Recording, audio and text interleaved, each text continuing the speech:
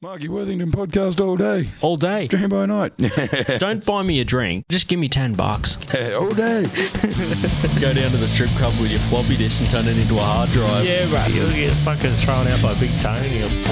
We're here to name names and make people feel more ashamed for shit that they're not proud of. Don't blow it. Keep it simple. Count your money. No, whatever it is. Hello and welcome to the Marky Worthington Comedy Podcast. This is episode 96.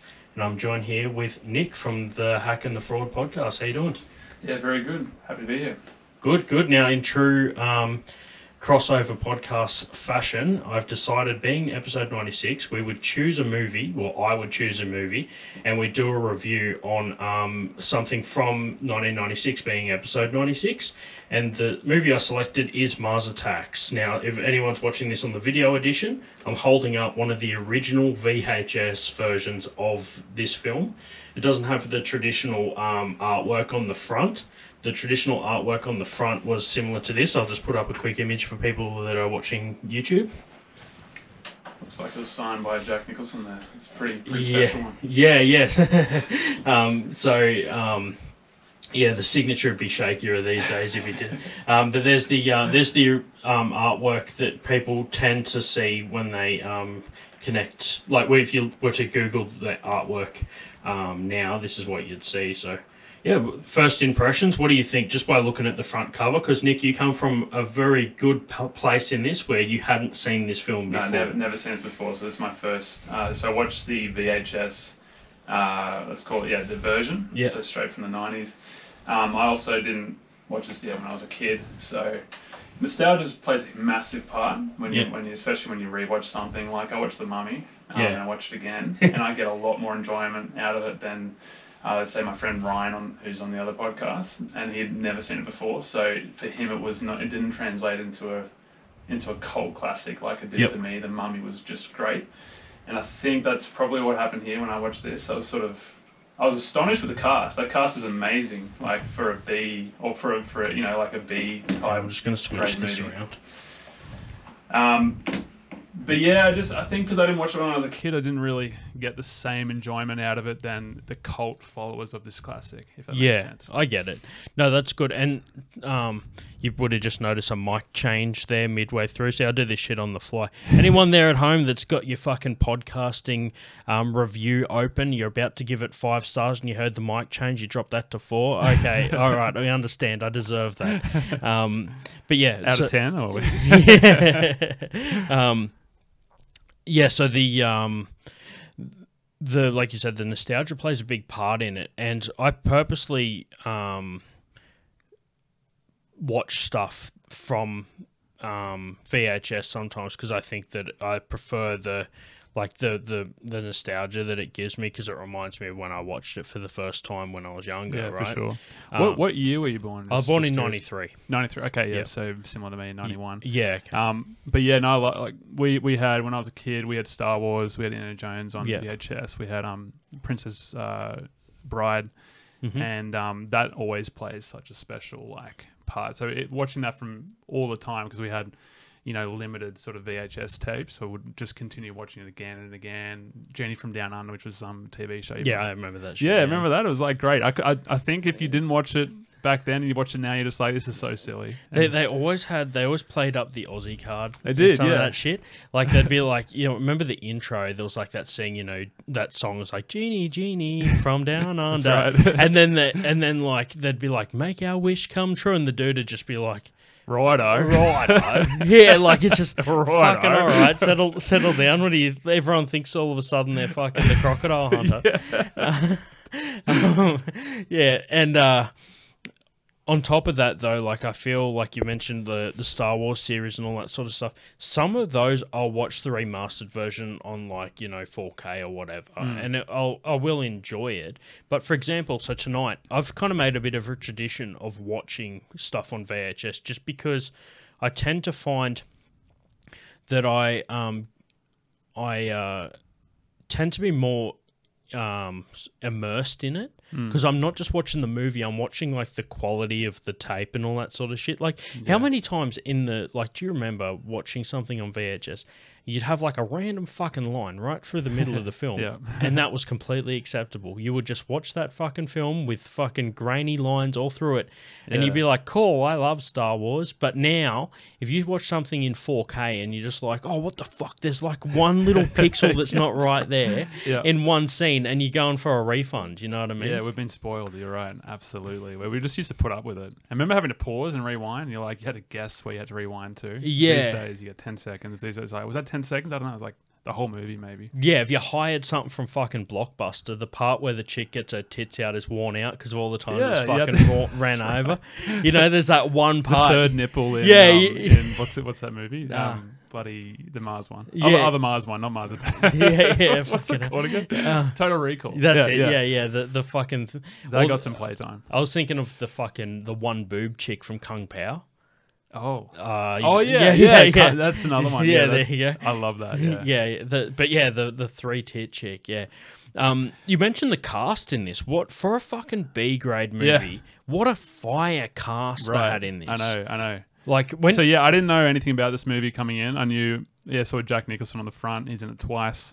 Tim Burton, director, obviously putting some decent runs on the board back then. It says Beetlejuice, but that was a classic. So I did watch that as a kid. That was great, as well as Batman. So he'd done some really good things. So it's just weird that I think they probably just had the script and they're like, let's just have fun with it, clearly. And everyone was going in with the same. It would have been a fun movie to be Fox on. in it. I remember. Yeah, exactly. Like, what the fuck? I like Michael and Danny DeVito's in it as well. Like, it's just all these. Like, imagine trying to get fucking Danny DeVito in '96 to do a film with this caliber. I feel like that. There's that, and the other part about it was as I was saying, it looks like it would have been a fun movie to be on set for. You know what I mean? Like, imagine being around all these killers, all these actors that are just like fucking. Even like Tim Burton, he did Nightmare Before Christmas in '93, so that's around his fucking peak as well. Yeah. Before Willy Wonka, before the downhill. So what else? Sleepy Hollow. James and the Giant Peach. Remember that shit? What a creepy fucking movie that was. For a kids film, yeah. For a kids movie, holy fuck. There was this one part in there that I just remember he got like a fucking piece of paper and made it into a thing that just floated away. Like when he's sort of dreaming of like escaping his parents, his fucking aunties or whatever. That's right. No, that's a good point. Like in our day, we had Matilda. Yeah. We had a lot of Danny DeVito, another one of his. Watership Down. We had some really out Bambi even the start. Yeah, Just watch the first 5 minutes. Yeah. Lion King, days, dude. Yeah. Fucking Death of the Father. Yeah. Yeah. Matilda, another Danny DeVito classic. Yeah.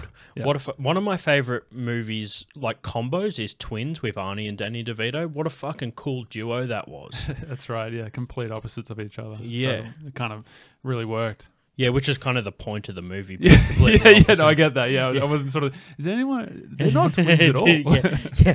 That's fucking bullshit. They don't even look like each other. I just couldn't get it. I wasn't immersed. We need to watch it on VHS. Yeah. But the other point I wanted to bring up with this was we're talking about scary shit from the 90s. I watched this movie when I was, like I mentioned, born in 93.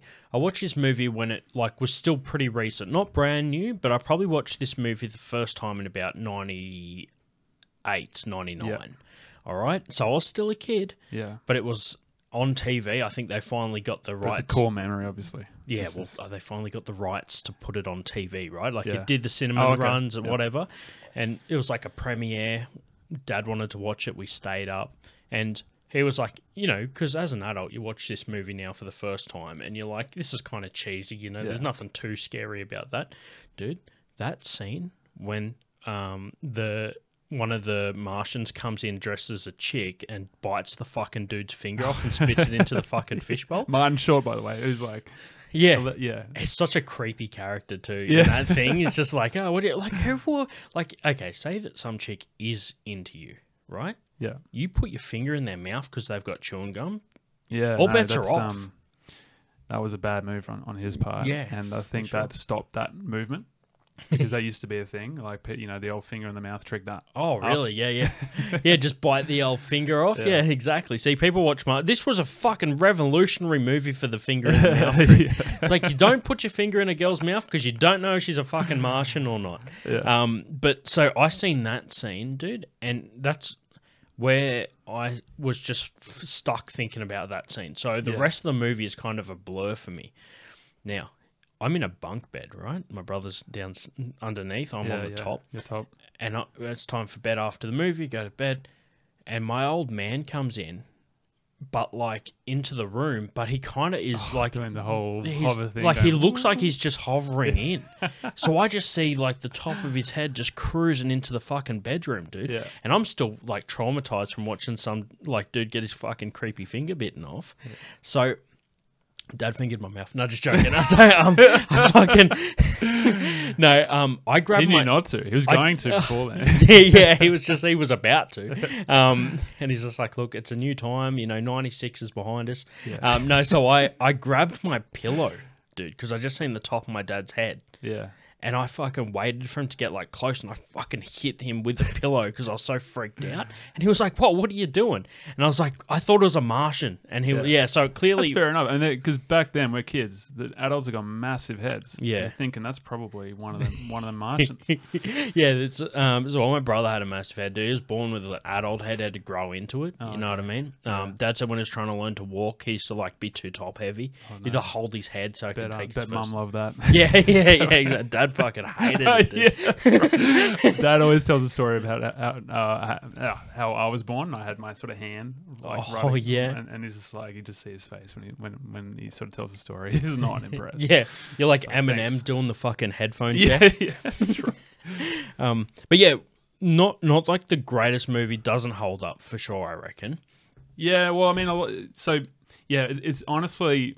It's similar. I was trying to think of something similar. So The Mummy, when I said The Mummy, it sort of lives in a time that's what nostalgia is. But Star Wars you watch again, remastered, it's great. But some films, they sort of live in that sort of time, and you can't be too critical because they're this is obviously, it was aimed, but it was for a younger audience. It kind of been for like teenagers. Maybe and above. I wouldn't say much older than that. Wouldn't you think? Yeah, I think so. You're right. Think about what's the film trying to say. It doesn't really have much of a point to it. It's just a fun movie. So there's a bit like you can have other fun movies where there's the point to it, but this is kind of there's an absence of plot. Maybe it's just poking fun of like the 1930s, 40s sort of like. Did Martian. have that, didn't it? But that's it. That's all I could think of. Yeah, well, it did kind of have that though. Like. When I remembered this movie, I thought it was older than it is because they were making it look. It kind of reminds me of kind of that like Fallout. The Fallout games, how they have like very like 60s looking fucking decor, but it's set like after. Yeah, it's got that mix of 90s fashion and 60s kind of what the hell that is. Yeah, like everything seems like big and 60s in it. Like if you think of cars from the 60s, you're thinking like old Chevy Bel Airs and fucking like just old like Jetson style shit, you know? So it's kind of got that aesthetic to it, but then you got like a lot of chicks with short hair in this fucking movie, which is 90s as it gets. Yeah. What's the name from Sex and the City? Bloody Sarah Jessica Parker. Yeah. Glenn Close, she's very 90s. Yeah. There's it's just we could probably do the whole episode just naming that cast. Probably. That person's in it. Natalie Portman. She's a kid. It's actually that. So Jack Black. Sorry, another one. Yeah, fucking Jack Black as well. Because it took me a second. I was like, is that who the fuck? Holy fuck, it's Jack Black. Like, I feel like even though this. Actually, I'll see if I can get some stats. I don't think that this was a blockbuster, but at the same time, I feel like a lot of the actors in it probably remember it well because it would have been like a really fun. I think it would have been a really fun set to be on. Yeah, you know what I mean. Like not a lot of pressure. I feel like not a lot of retakes, Yeah, I feel we need to get the real. We don't need the grimacing, detail. Just that's one take, Glenn. That's enough. Let's see if I can pull up some stats on box office shit. But the other part of this is I feel like it's basically an excuse for a bunch of fucking big actors to hang out, and coincidentally a movie happened. Like Grown Ups, right? Remember Adam Sandler made that to be with his mates and film it, and they were like, oh, we don't have a plot, but we'll put it out there. Well, it's a bit like... There's a tax write-off, that film. They didn't want it to make money because they'd have to claim... Yeah, like, buddy, what's it called? The producers, Mel Brooks, put out Springtime for Hitler. That was there was one reference in this. I don't know. Maybe I should throw in like a bit of the non-spoiler synopsis of the movie. Maybe. Yeah, look, it's been out since '94. If you honestly had texted me a spoiler for this, I couldn't be angry at you because I had all my life to watch this film, and so has the audience. So that's on them. Yeah, well, I'll sort of summarize what I think. If someone was to say without saying what happened to the ash. Yeah. Plot twist: they don't take over. Like the Martians don't. The Martians don't win. But so my take on it is basically Martians look at Earth and go, "We want that," and then Earth is just like, we're going to fight back. No, first of all, they're like, let's be friends. We mean no harm. Yeah, right. And then Martians are like, nah, fuck that. And then they try to take it anyway, basically. Right, so I mean, but that's basically, I think that's that's on a page, right? That's what happens. Fuck it. It's the synopsis for the whole movie is basically Earth was a piece of chewing gum in someone's mouth. Martians was someone's finger trying to get that. And then people of Earth were like the teeth clamping down saying, you cannot take our Earth. That's right, yep. So that was a metaphor for the whole movie in that one scene. Yeah, that's one scene. Man, 5-year-old you, that was peak. It's I don't think anything has... And I watched... So, all right, let's say... I was going to give you a comparison to something that's a little bit on the surface dumb, but at a deeper level was a much... smarter and in-depth film. Was not the book, but Starship Troopers. So when I watched that, I was a kid too. Yeah. And I was like, oh yeah, kill those bugs, and I didn't get it. Mm-hmm. And it was sort of a, analogy, is that right? No. Yeah. Well, basically it was like a metaphor. A metaphor for, Vietnam War and, but you don't think that when you watch it as an 8-year-old or a 7-year-old, you just think it's a bug hunt. Yeah, exactly. Like you've seen Aliens before. Yeah. So you're like, yeah, it's that. But you don't think of, you don't think you're meant to be on their side. Yeah. Or like an Avatar or something, yeah. Yeah, exactly. Which is Avatar. a more obvious, yeah. I tell you another more obvious one that I seen was Bright with Will Smith. Oh, yeah. Oh, with the orcs, right? Yeah. Have you seen that? Yeah. Yeah. Right. And another one was... Orc lives matter, basically. Yeah, basically. Yeah. And they cast really Will Smith funny. as the like front man that then like co-hosts with an orc sort of thing. And they're like, oh, we don't want like the orcs in the police force, or That's like right, you can hang out with him. We don't want him on our team, sort of thing. And he was like, oh, it's okay. I'll take an orc. Like, I think it's good. And then it was like, oh, we can like, speak to orcs because we've got an orc with us that can like identify with them. It was fucking wild that like as a concept. And I watched that with a bunch of like other people that didn't fucking realize the metaphor for the whole movie. Oh yeah, but that's the thing, it was so on the nose. That's what I think that's what I didn't like about the film. Yeah. Like, you didn't like Bright? No. Oh, I like the setup. I thought it was an interesting take, but I think they didn't really take it as far as they could probably go, or at least as in-depth as I wanted to. But I mean, Joel Edgerton, he plays the orc. He's an Australian actor. He was really good. I love his stuff. Yeah, well, I... Like, what's it called? What's that? Animal Hunter? Animal House. I haven't seen it. Animal Kingdom. Okay, yeah, okay. That's a good one. Okay. The other one, which was similar to that, was District 9. Oh, yeah. Very good. Yeah. There's another contrast as well. And coincidentally, stumbled on a short film called 9, which Was that the original? yeah. No, not related to District 9, Oh, okay. but just because I was searching for the movie District 9, Yeah. I found a short film about a little, like, it's like an indie film about this, Yeah. like, little ragdoll creature dude that, like, it's called 9, and he's Yeah. one of 9 little creatures like him. And there's kind of like a Wall-E vibe sort of thing, like he's okay. cleaning up the earth because, like, humans have fucked it. So I think District 9 did start as a short film by the same dude, Blomkamp or something. He's a South African dude. That's why, all his films. He did Elysium, which is like a similar, same actor that's like Chappie. Oh, Chappie. He did Chappie. Oh, no, so I don't know any of the references, like, to outside of District 9. So he did that one. He did Chappie, and he did with, basically just very South African films. You Yeah. can sort of watch them and you're like, it's a piece of their culture, which is probably not exactly, but something. Yeah, it's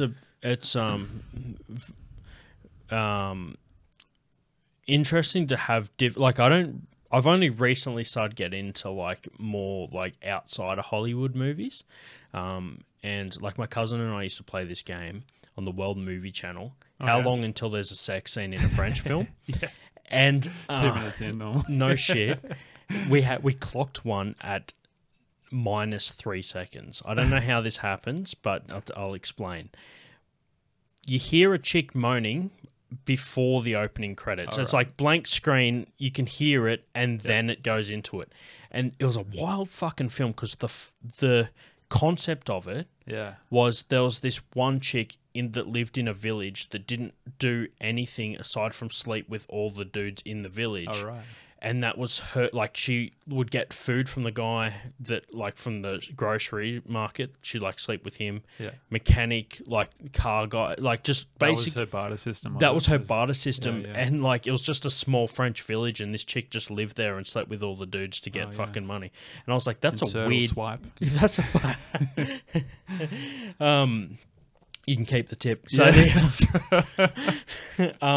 it's an interesting concept for a fucking movie. Anyway, we used to it was like just a Friday night like drinking game. Whenever like they're like a sex scene, you know, you had to do a shot or something. That film, you'd be you just pretty get drunk. fucked up. Yeah. So stats on the movie. It had domestic box office. What would you say the over under? What would you say it would be around? Oh, it would be higher than I think because it did develop a cult following. So do they include not just cinema tickets but DVD, VHS purchases and all that? So no, this is just box office. Yeah, so just not much then. Let's look at it. Okay, so we got 37 million domestic box office. So that's the States, and then a further 63 million internationally. So you're looking at $100 million at the box office film. Yeah. Which probably would have got it just off the cast alone. Like most people, before you could see many trailers or spoilers in the 90s, you would have just bought a ticket to this looking at the cast. Yeah. I think Pierce Brosnan was in James Bond at that point. At that point, yeah. So everyone knew who that was, and they were like, oh, yeah. Fucking Nintendo 64, you know? Right. Like that was the peak of 007. I maintain that he wasn't in the best Bond films, but he was the best Bond. Okay, what do you reckon about that? That's debatable. No, the best Bond was the Australian Bond by far. Oh yeah, Lazenby. Yeah. Fucking has to be, just because he was a loose unit. Like that, I just respect that. Yeah, he was basically not an actor. I think he was like a male model or something. Yep, and then was just basically a fucking ludicrous like choice to be Bond. Yeah, and that will win for me over everyone else, just because. Was he in a great Bond movie, or was he a good Bond? That's the thing. I think he was just in a very good movie. Yeah, I don't know. No, I'm just going to choose him because of, like, you know, it's funny that, like, some, like, complete fucking piss wreck ended up being the Bond and, like, was insane. Like, they were basically like, this guy's done... Like, he like, didn't care that he was Bond. Like, like, you know what I mean? Like, it was just... One hit wonder. Yeah. But no, honestly, I think that and this might be just because of the time, but when I think of Bond, I do think of him. I don't think... like, fair enough. Yeah. The fucking cover of GoldenEye just appears in my head. That's what I think of. Oh, so you think of Pierce Brosnan when you think of Bond? Yeah. No, yeah, that's right. That was a great game. That was one of the best. But that might be just because that's what I that's when I was looking at films and shit like that's that. fair enough. Yeah.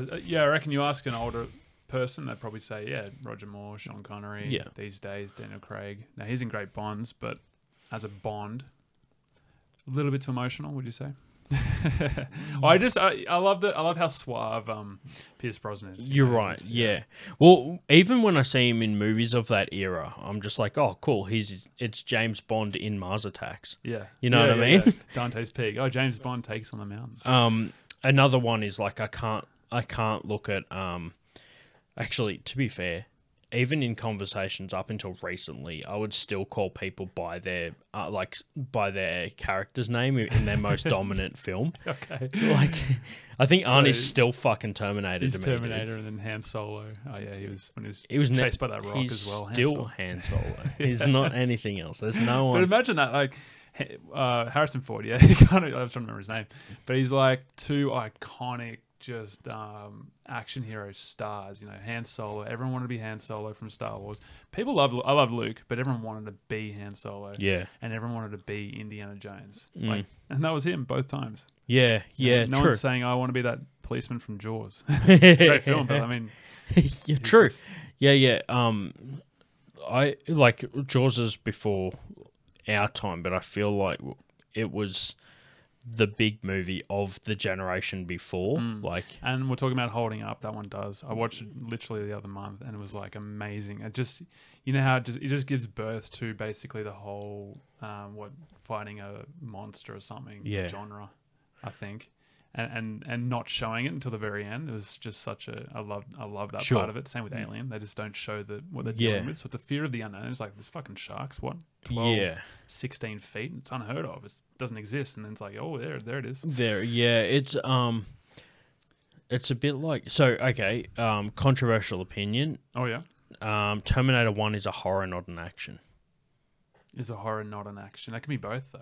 Yeah, action, I know, but action's so it is broad. it is action, like it fit, but I think it's dominant like category for me. I would say horror. I'll say that about Alien. It's a sci-fi horror over an action, but it has got action in it. And then the second one, Aliens, is an action over horror with horror elements. Terminator 1, I think it starts off with the kind of because you're not sure about Arnie. You're sort of like, well, you're not sure about the other guy too. So you sort of Carl Reese is the character's name. And that's right. And he's like hunting down Sarah and what's Sarah's the actual like, guy's name? Michael Biehn. That's it. Yeah, he's in there because he's in. That's why I thought of it because I listened to a podcast recently. He just to get on a quick tangent. He's retired to a town in Bisbee, Arizona. Yeah. And he is there's a famous comedian that I like called Doug Stanhope that lives in Bisbee. Wait, I thought he was dead. Is he still alive? Doug Stanhope's still alive. Damn, okay. He was on this podcast, episode 72. You serious? Yeah. Okay. Yep. Okay. I must be thinking of someone else. Maybe I'm thinking of... But yeah, no, Doug Stanhope's like a name, right? That's like yeah. Oh, shit. Sorry about that. Yeah, that's my thing to say. Put up your posts on Instagram, which I put up before you got here, preemptively. It's all about the media management. So he had Michael Biehn on. Is it Bean or Breen? Bean, yeah. On his podcast when he moved to Bisbee, because it's like, oh, we have another local name. Yeah. Let's get him on the podcast. And he told this fucking hilarious story. So he didn't have a car at the time. So for Terminator? No, like in like now. Like now, okay. And so he said, Doug's just like, oh, I've got another, you can drive my car if you want. And Michael Biehn went to the gym and took Doug Stanhope's car, and his wife needed the car, so she went to the gym and grabbed the car and left. Yeah. And Michael Biehn went out, the car was gone, called the cops and said that his car had been stolen. And then the cops were like, okay, we'll keep an eye out. Seen the car, pulled it over, and she was like, yeah, it's my husband's. I'm driving it. Damn, I thought he like knew. And how big's the town? Is it like it's everyone knows everyone? 2,000 people, so it's it's small. Like they have, there's like a small community. It's mostly just like old hippies and shit. Doug said that basically what happened was it was like a mining town that then moved into like retired. It had kind of a bit of an art culture there. Okay. And once all the miners moved out, there was just the art people left. So that is kind of a small little, and a lot of people like going there because it's like a good little, like, you know, out of the way sort of town. Like Doug said that they're so close to the border that you can see people like trying to climb the fence from Mexico, like from his backyard. Oh man. Yeah. And, like they have regular patrols there and everything. Like it's one of those little like bordering towns. Right. But yeah, so I'm picturing that scene from Terminator. So and he's just having to relive that, getting pulled over by the cops, and he's saying, "My car's been taken," and he's like, "You don't have a registered car. There's no way it could be taken." And it's like they're all thinking he's a schizophrenic or something. Well, I think that because he was on the podcast on back to what I was saying before before I started like tangenting How did he get him? Sorry, did he just come from? Was he just in Australia, just doing How did I get? Yeah, he's in Australia doing a tour. I opened for him, so I figured leading up to the tour, let's get him on the show to do like some promo for the gigs. Oh damn, nice. So yeah, I've had there you go. I have 2 mutual guests with Joe Rogan's podcast. I got Doug Stanhope and Sam Talent, which was on episodes 1969 of Joe Rogan's podcast. Okay. Yeah. So there we go. I've had 2 nice. mutuals. Yeah. It's a good litmus test. I'm not how you doing. I'm not a regular listener of his podcast, but I just think that like the fact that I share 2 guests is like a pretty cool. Yeah, it's like especially as a comedian yourself, you know, that's because you look at it for the guests that come on it, you're like, oh damn, yeah, Theo Von's on it. That's awesome. I'll listen to that one. Yeah, that's what I do. I don't tend to listen to too many, but if there's a comedian that I like, that I say, I'm like, oh, I'll listen to that episode, you know? Yeah. Do you have a favorite comedian? Yeah. It's at the moment, it's this New York comedian called Big J. Okay. He's on a podcast called Legion of Skanks. It's like considered one of the most controversial podcasts in the world. Okay. The most offensive podcast in the world. Yeah. But all 3. They used to be like the title to get. Now these days, it's like, oh. Yeah, but they were that. They've been doing it for like 12 years, so they were that title when no one wanted that title. You know what I mean? Yeah, right. Yeah, they've done wild stuff on their show. But they've been on the like JRE as well.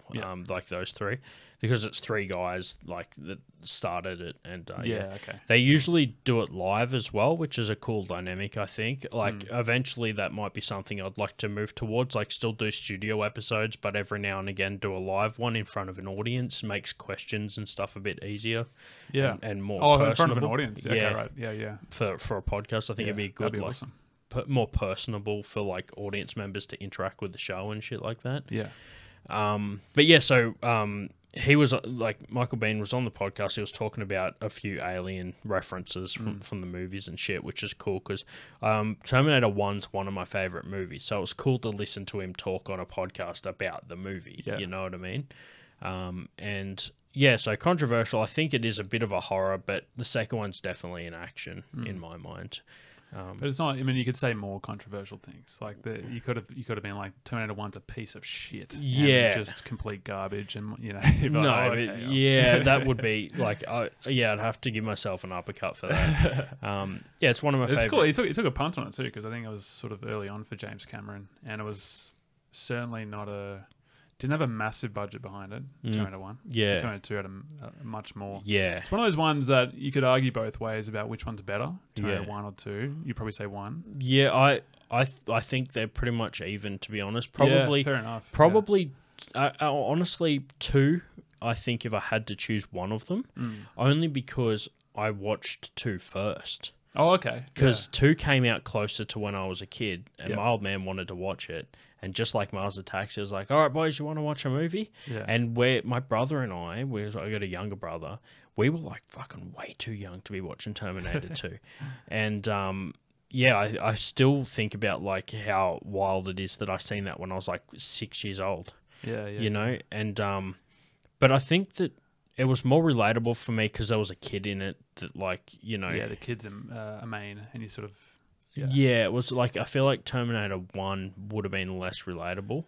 But we used to play like Terminator 1 on Sega Mega Drive. Dad used to play it and we'd watch. And yeah, he just roped us into all the shit that he wanted to do. Yeah, dude. He'd be like, all right, boys, fucking going to play some. Do you want to play some Sega? And like, that's a good way to write it off to mum. Just like, all right, I'm just going to watch the kids play some video games. He'd just play it and we'd watch him. It was the original Twitch stream, dude. Yeah. Yeah, that's right. But yeah, like that era of cool shit from the 90s, I think like the Terminator series was definitely fucking. I think there wouldn't be more Terminator movies if it wasn't for the second one being such a good follow-up. Yeah, that's right. It's a really good sequel. It's two very good sequels, Terminator 2 and Aliens. They're basically what to do with the sequel, where to take it. Yeah, like Blade Runner. I don't know if you've seen Blade Runner, the second one that came out. I've seen the first, not the second. Yeah, but it's like you got to do something with the story. You can't just rehash it and tell the same thing again. Like okay, well, Star Wars, they tell a little story short. You can basically you can watch just Star Wars episode, A New Hope, and that's a complete story. So Empire Strikes Back basically expands the universe, expands what the Empire is. You got to introduce the Emperor. So they introduce all these new characters, new elements to the storyline, and basically, they take the story somewhere. And same with Terminator 2, you know, Arnie's comes back. The whole ads leading up to that were Arnie sort of like coming back to get vengeance kind of thing. So you don't actually know, or you meant to not know going in that he's the good one. Yeah, because he played such a good villain in the first one. Yeah, so you're thinking, oh shit, he's back. Yeah. And so there's a scene where Linda Hamilton and John, they sort of run into Arnie and he pulls out his shotgun out of the roses. Yes. Like, oh, fuck. That's such a big lead up to that too. And that dude that just gets smoked in the middle. Hey, buddy, you can't come back here. Just fucking That's right. Yeah, just between two fucking dudes just having a shootout. He's holding a coffee, just living his best life, and he just gets fucking lit up.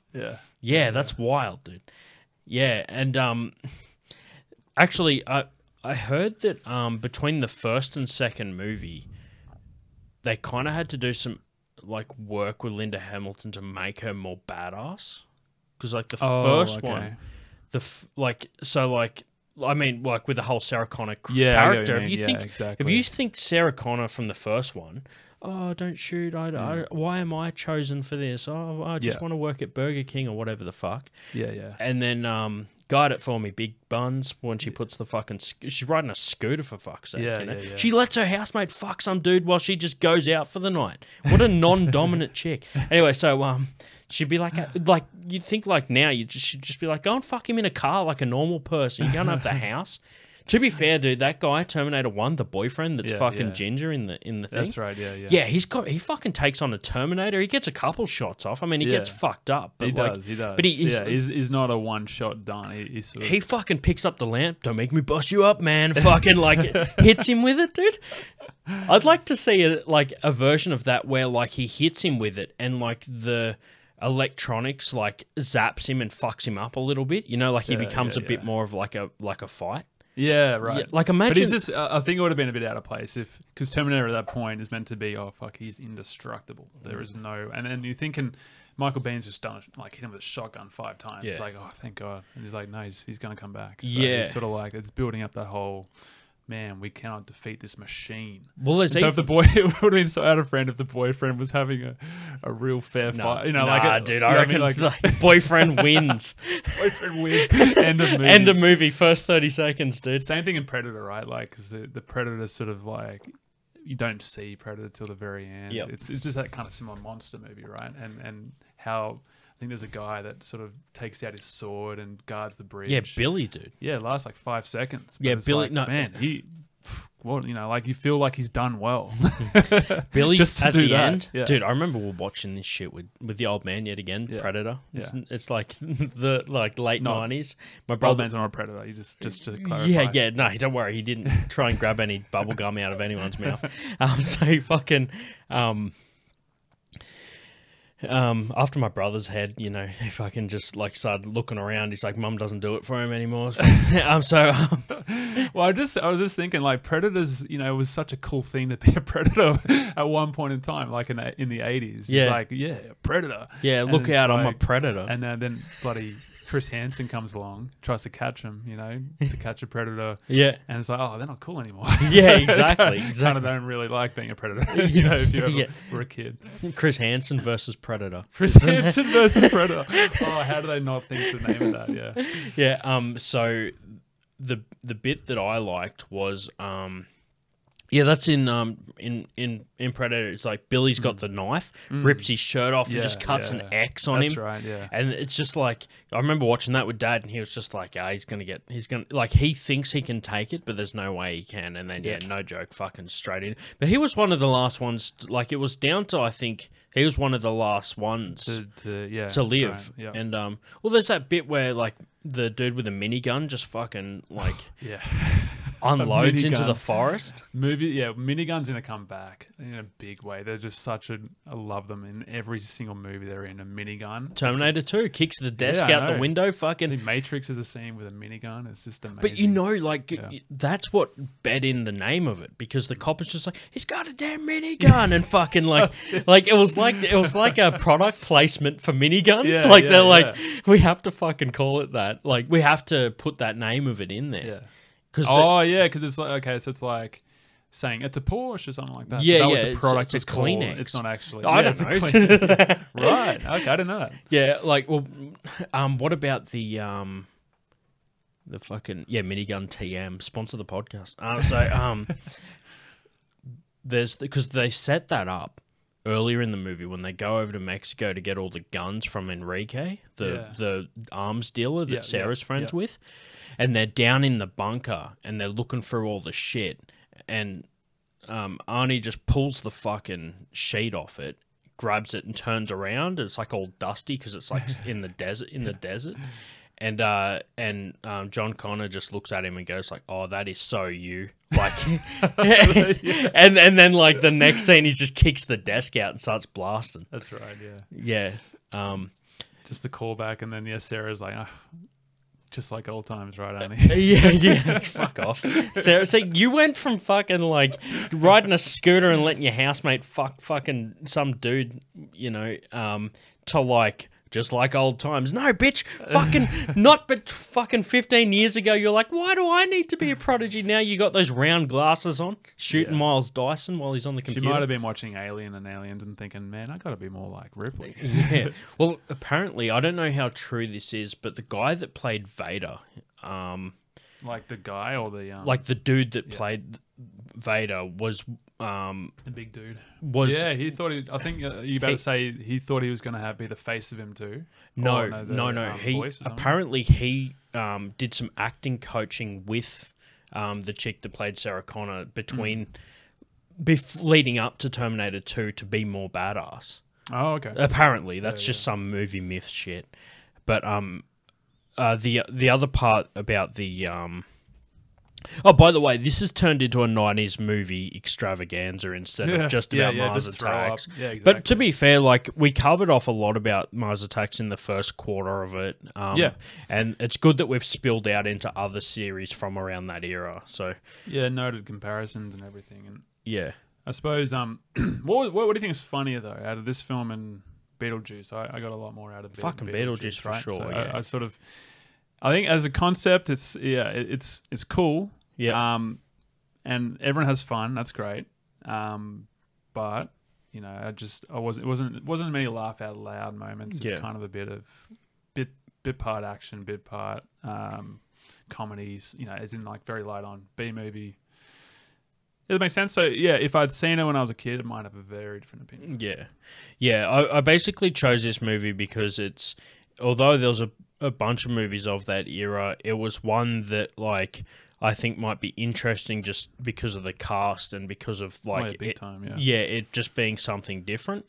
So I think that it was a good choice to review, but I'm pretty much the same. I think that like although I did see it as a kid and have fucking traumatic memories of shit like that, but I think that I was into it just more so just to see something that all these people are in at the same time in the same movie. But aside from that, it didn't have a lot of value as far as the storyline and shit like that. Right, exactly, yeah.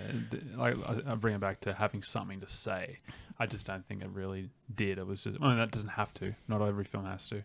I bring it back to The Mummy again, because also we were talking about how that scene scared you, the finger biting scene. But scene, I was scared with all the mummy scenes, especially when like the mummy, the blind guy at the start. Oh yeah, like it's all like freaky. And you watch it again, and you're not scared, but like I'm certainly not scared. But as a kid, I was frightened. The fucking mummy, like played by the bald dude. I can't remember, Arnold Voss. I don't know. Yeah, but yeah, no, like so it had that sort of scare, like the horror element to it. It wasn't really. It was kind of schlock horror, but it was sort of had those elements to it. Yeah, I reckon that the Mummy was there was that bit like I was saying where he just fucking kills the blind dude at the start, sucks his fucking life out. Yeah, you're going around and everyone has picked up one of those. The scarab beetles and shit. Scarab, like, it's that's fucking right. so scary. Like for me, I remember watching it. Guy runs into the wall to kill himself. It's like, it's freaky. Yes. Like there's scenes like that still stick with me from The Mummy. And to be fair, dude,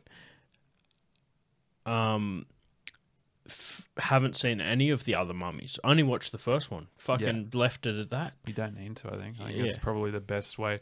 I mean, I watched the second Mummy. It's not something that you gotta watch. Yeah. It is a cash grab. That's all it was. Yeah. Talking about sequels, it doesn't really do anything as a sequel. It's just sort of like the next adventure of.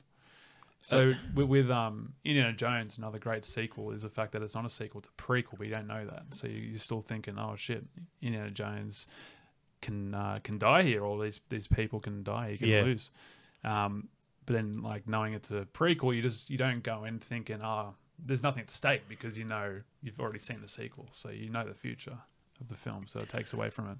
Part of why the Star Wars prequels kind of were always doomed to fail, as in not fail, but really kind of be a harder sell than the original trilogy. Yeah, because you know what happens. Yeah, it's about how it gets there. So it's hard to play with that and make it engaging and as interesting as the original trilogy. I think so. I think that like it's something that a lot of movies are linear. And I think to be like different, it's good to have prequels and like different storylines. Tarantino's another one where it mixes up different scenes, puts them in different orders. Yeah. You can play Reservoir Dogs, like how fucking insane that shit is. How like it'll open with a scene that's like linear, like if you went sequentially, it'd be like towards the end of the movie or in the middle of the movie. Nolan does that too. So they play with Pulp Fiction. Yeah, Pulp Fiction. Another one opens with the end. Or Memento was complete opposite. Started with the end, then moved backwards. So yeah, you can play with time and how time elapses over a movie for sure. But as a standalone movie and then doing a second one, which is a prequel, let's say, like X-Men, that's a hard one too, because you're doing X-Men prequel, which was so you already know the characters.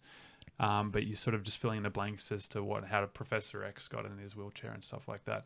But they also did that really well. X-Men First Class was a really good film, I thought. It is good. I like X-Men. I've always just had this mental thing. Yeah. I'm just like, if you can control metal, why the fuck are you in a wheelchair?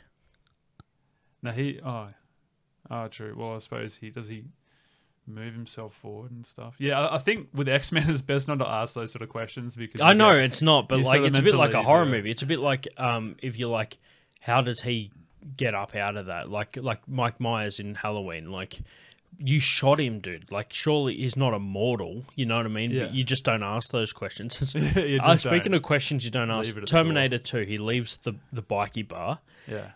Dude walks out. Can't let you take the man's wheels, son. Fucking just takes his sunglasses, flicks them, and puts them on, right? He gets back to the motorbike, and he just puts the gun in, like, the shotgun that the dude had in the back of the bike. Where the fuck does he put that? Was that just a shotgun character built into the... It's a question you don't ask. Yeah. And I learned that early on because I said... Just sit back and enjoy the ride. Don't think about where that... Yeah. I said to Dad, I was just like... Because we're watching Terminator 2 together, we're kids. I'm just like, wait, where did he put that shotgun? And Dad says to me, you're not meant to ask that question. And that's how I learned early on. Magic of Hollywood, son. And he says it's the same reason someone can jump out of a car doing full speed and not get hurt. Right. Punch a glass. Yeah. Like it's always fun when films play around with that. I think there's in The Nice Guys, he sort of punches a glass and he's like, oh man, that's bleeding. So that's bleeding a lot of blood. He has to go to hospital. It's just he had a handkerchief over and stuff too. But yeah, like when the two cops in Terminator 1 are trying to fucking like console with Sarah about how the Terminator jumps on the top of the car and fucking smashes the windscreen with his hand. Yeah. And he's like, but she's like, well, how would he do that? And the cop's just like, probably on PCB, could have broke every bone in his hand, wouldn't have felt it. And he starts to go into a story. He's like, I had this guy once, and he like starts to talk about a scar, and the other cop's just like, Ed, come on, go and sit down. Let give us some space. Like little scenes like that make the movie. Like I've heard of a lot of scenes that I really enjoyed that actually ended up being like improv scenes. Yeah. Oh, yeah. You know what I mean? Like bits that... There's some really good like Goodfellas, the whole like, funny how? What am I, fucking clown? I'm here to amuse you? Yeah. Improv'd. It is. It's why you see a genuine sort of reaction from Ray Liotta. He's like, what the fuck? And he's sort of like, man, he's really thinking, what do you mean? Like he's put on the spot. Yeah. And so that's why it's such a natural kind of scene. He has some really great ones. And I think James Cameron's had a few like that where he's like, oh, that's unscripted. That's awesome. Giving people freedom to do what they want really can help make a film. And that's my like favorite part of that movie, even before I found out it was improv. Like I went away from watching that movie saying that's my favorite fucking scene in that movie. Yeah. Except like there's a few good scenes as well, you know, like where they fucking where he just stabs Maury in the back of the neck in the fucking car. And like this is how it just goes to show how little remorse they have for human life. He literally ice picks him in the fucking back of the head. Yeah. And then fucking I forgot who, I think it was De Niro's character, Jimmy. He just goes like, I thought he'd never shut up. You know, like that's as much as they... Or they're all getting in the car and that fucking dude that they find in the cooler. I forgot his fucking name. Anyway, he's like, they're sitting in the car, there's a dead body, and he's just sitting there and the car's idling. He's like, what are you doing? He's like, I got to let it warm up. Warm up? Get the fuck out of here. Like, he's got to warm the car up. Indiana Jones in the Raiders of the Lost Ark, absolute key iconic scene. Yep. Is when the guy's doing the big sword thing, swishing it around, and he pulls out his gun, boom, just shoots him. That was meant to be. That was scripted as a big elaborate sword fight, and then Indiana Jones just went off script and just pulled out his gun and shot him. So that guy was literally robbed of his sort of 5-minute scene, and that became an iconic scene. It was great. That's so funny, dude.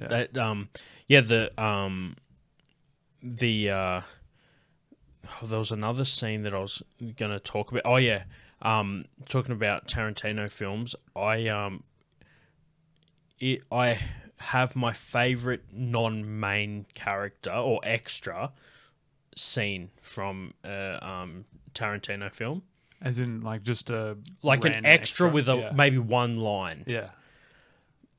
A fucking walk into the bathroom, cops are standing around the fucking hand dryer talking. Or is it Pulp Fiction? That's Reservoir Dogs. Yeah, Reservoir Dogs. Yeah, because he walks in there. He's telling a story. Yeah. Yeah, and he just goes like, talking about a dude that they're like arresting. Yeah, and he just like steals the scene because he's just going like, and I said, buddy, I'm going to shoot you in the face if you don't put your hands on that dashboard. Yeah. And Bill Burr was talking about that scene on his podcast. Yeah. And the actor that did that scene's son showed it to his dad. Oh, right. So the actual actor heard Bill Burr talking about that scene in the movie. So Bill Burr was just talking about like... How good that scene is. How good, like an extra scene or an extra who's, uncredited and they're talking about something and you're just like, whoa. That's my dad. And showed it to him. I think this guy's credit. Have you seen No Country for Old Men? Yeah. So the scene where he goes, the bad dude. Fuck, what's his name? Can't remember the actor's name. Jaws. He goes in, basically, yeah. And he sort of, he says, I'm going to flip a coin, call it. Yeah. The guy's like, why? Like, what do I stand to win? He goes, just call it. He goes, but I got to know. You know, he's like an old guy at the gas station. Yeah. But he's like, it's a 5-minute scene or maybe a 4-minute scene, and don't know who he is. But his acting's immense, just crazy, because he's just sort of like so unsure. He just knows that something bad's going to happen, and he's just like, I got to know what I'm standing to lose here. Like, I'm sorry, sir, I can't. He goes, I'm going to have to call it for you. Then he goes, well, okay, you're going to have to. Yeah. You know the scene I'm talking about? Yeah, I know the scene. Yeah. There's There's the another Tarantino scene that I liked was in Death Proof. Great film. Tarantino's cameo. He closes the bar. He's the bartender. Oh shit, he is too. Yeah. He closes the bar. Yeah. And then he turns around. He's got a tray of fucking shots. And he walks over and sits it down, and then just sits down with him and does the shots. So he's off shift now. He can start drinking. And I was just like, the perfect bartender is a combo between Tarantino from Death Proof and Most is like from The Simpsons. Oh. Somewhere between those two is the best type of bartender. Like someone that doesn't take any shit but will have a drink with you after their shift. Yeah. You kind of need that. And a Simpsons reference to a Tarantino film is, you know, the deal, the pawn shop owner with one arm. He's got like the arm folded over. Yeah. So there's that scene in The Simpsons where Snake, I think, takes Police Chief Wiggum or someone hostage. Yeah, that's right. And and they're fighting, and they come into the shop, and he's just like, "Well, looks like Spidey caught himself a few flies." Fucking yeah. So there's like a Simpsons reference to Simpsons, a Tarantino film. There'd be cool. many. There's so many. Yeah. Well, that brings us up to the hour, man. Let's wrap it with that. Basically, it became a 90s movie extravaganza. I hope everyone enjoyed this episode. I enjoyed going through some 90s stuff. I enjoyed having you on. It's good to have you on. Marky, I really appreciate it. Shout out to your podcast, The Hack and the Void. Yep. No, sorry. Hack and the Fraud? Hack and the Fraud, yeah. Hack and the Void. Hack and the Void is a cool name. Yeah. Okay. That's the side, like the home brand version. Yeah. We'll try to have you on, so we'll talk about some QT possibly. So, cool. Yeah, cool. Well, thanks very much for being on the show. Yep. And I'll catch you next time. This has been episode 96. Peace. Don't buy me a drink. Just name names. Yeah, right. Big Tony. You'll get fucking thrown out of the strip club with your floppy disk. All day. Make people feel shamed for shit all day. Don't blow Turn it. it into a hard drive. Yeah, right. You'll get fucking we're here Keep it simple. Count your money. that they're not proud of. Just give me $10. Hey, right. Click. Did you hang up? No, I just said click.